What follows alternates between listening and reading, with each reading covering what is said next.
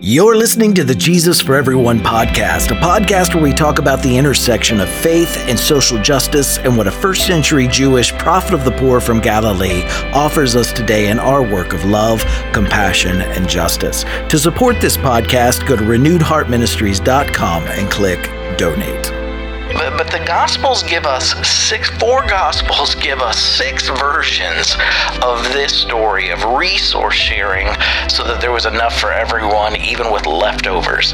And that speaks to me of how central resource sharing was to the early Jesus movement.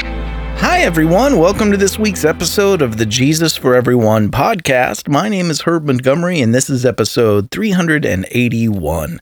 Our title this week is Enough for Everyone, and our reading is from the Gospel of John. This is John 6, 1 through 20. Sometime after this, Jesus crossed to the far shore of the Sea of Galilee, that is, the Sea of Tiberias, and a great crowd of people followed him because they saw the signs he had performed by healing the sick. Then Jesus went up on a mountainside and sat down with his disciples. The Jewish Passover festival was near. When Jesus looked up and saw a great crowd coming toward him, he said to Philip, "Where shall we buy bread for these people to eat?" He asked this only to test him, for he already had in mind what he was going to do. Philip answered him, "It would take more than half a year's wages to buy enough bread for each one to have a bite." Another of his disciples, Andrew, Simon Peter's brother, spoke up, "Here is a boy with 5 small barley loaves and 2 small fish. But how far will they go among so many?" Jesus said, "Have the people sit down." There was plenty of grass in that place, and they sat down. About 5,000 men were there. Jesus then took the loaves and gave thanks and distributed to those who were seated as much as they wanted. He did the same with the fish. When they had all had enough to eat, he said to his disciples, "Gather the pieces that are left over. Let nothing be wasted." So they gathered them and filled 12 baskets with the pieces of 5 barley loaves left over by those who had eaten. After the people saw the sign Jesus performed, they began to say, "Surely this is the prophet who has come into the world." Jesus, knowing that they intended to come and make him king by force, withdrew again to a mountain by himself. When evening came, his disciples went down to the lake, where they got into a boat and set off across the lake for Capernaum.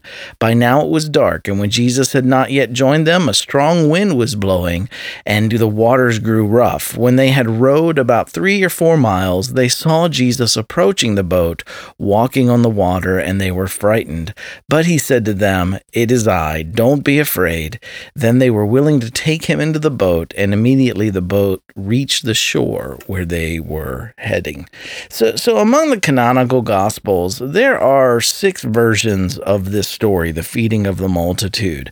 5 are in the synoptics, originating in Mark's version, Mark 6, Mark 8, Mark 14, or Matthew 14, Matthew 15, and Luke 9. And those are all based on Mark's version of the story, but the 6th version is found here in John. And most Jesus scholars see evidence that, again, Matthew and Luke's versions were copied from Mark's telling of this story, but that John's version is quite different than Mark's. That's led some scholars to believe that both versions may have had a common ancestor, a version that existed in the early oral tradition of the Jesus community. And we still don't know today for sure, but it's clear that each version of the Jesus story, it contains the story, and this is important, this story of Jesus's community sharing resources and there being enough for everyone. So this is very telling. Very few things that Christians have deemed greatly important appear in all 4 of the Gospels. Even the virgin birth only shows up really in one Gospel. It's implied in both Matthew and Luke. But Mark and John, on the other hand, they thought that Jesus followers didn't even need to know about the virgin birth in their telling of the Jesus story. But the Gospels give us 4 Gospels Gospels give us 6 versions of this story of resource sharing so that there was enough for everyone, even with leftovers.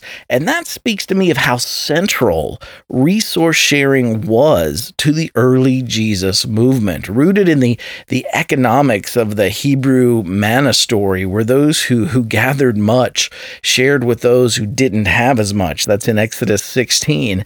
This ethic of resource sharing was recorded as even the first act that Jesus' followers took after Pentecost. In Acts 2:41 through 47, it says, "Those who accepted his message were baptized. About 3,000 were added to their number that day.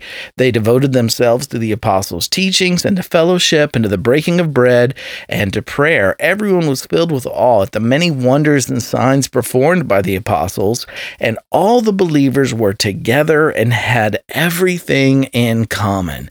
They sold property and possessions to give to anyone who had need, and every day they continued to meet together in the temple courts." We read of this ethic a second time in the book of Acts in chapter 4, and 4 verse 32.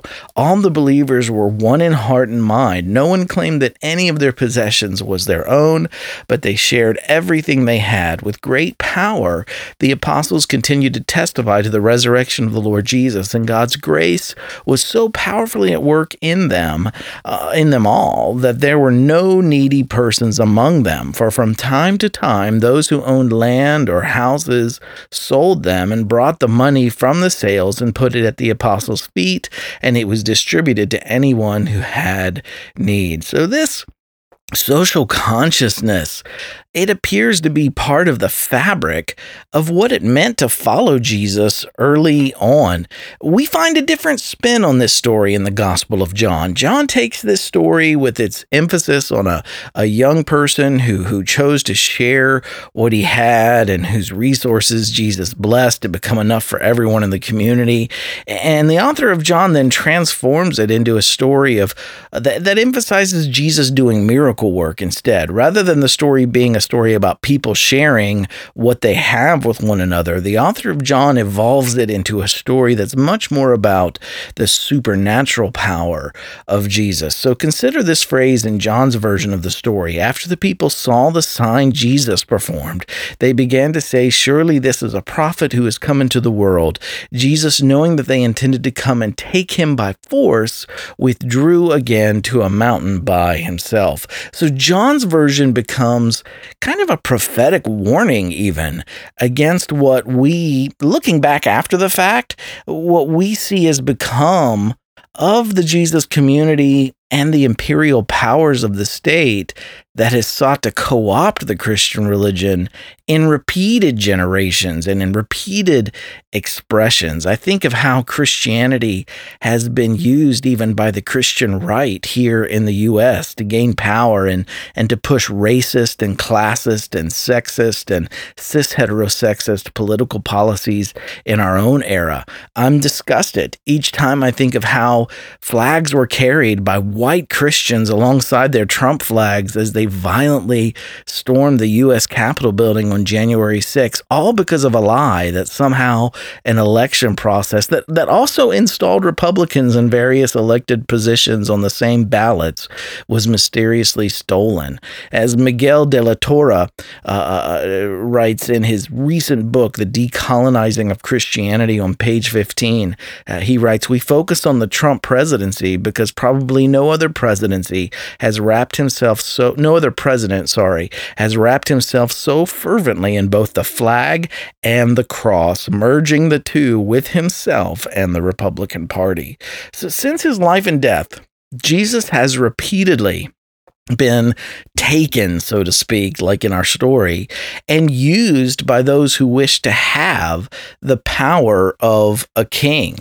Reverend Dr. Kelly Brown Douglas writes, this is from her book, Stand Your Ground, Black Bodies and the Justice of God, page 72 through 73. She writes, "Unjust social relationality is not effectively sustained solely, if at all, through the use of brutal force." And she stresses that power, particularly inequitable power, is not coercive or even repressive.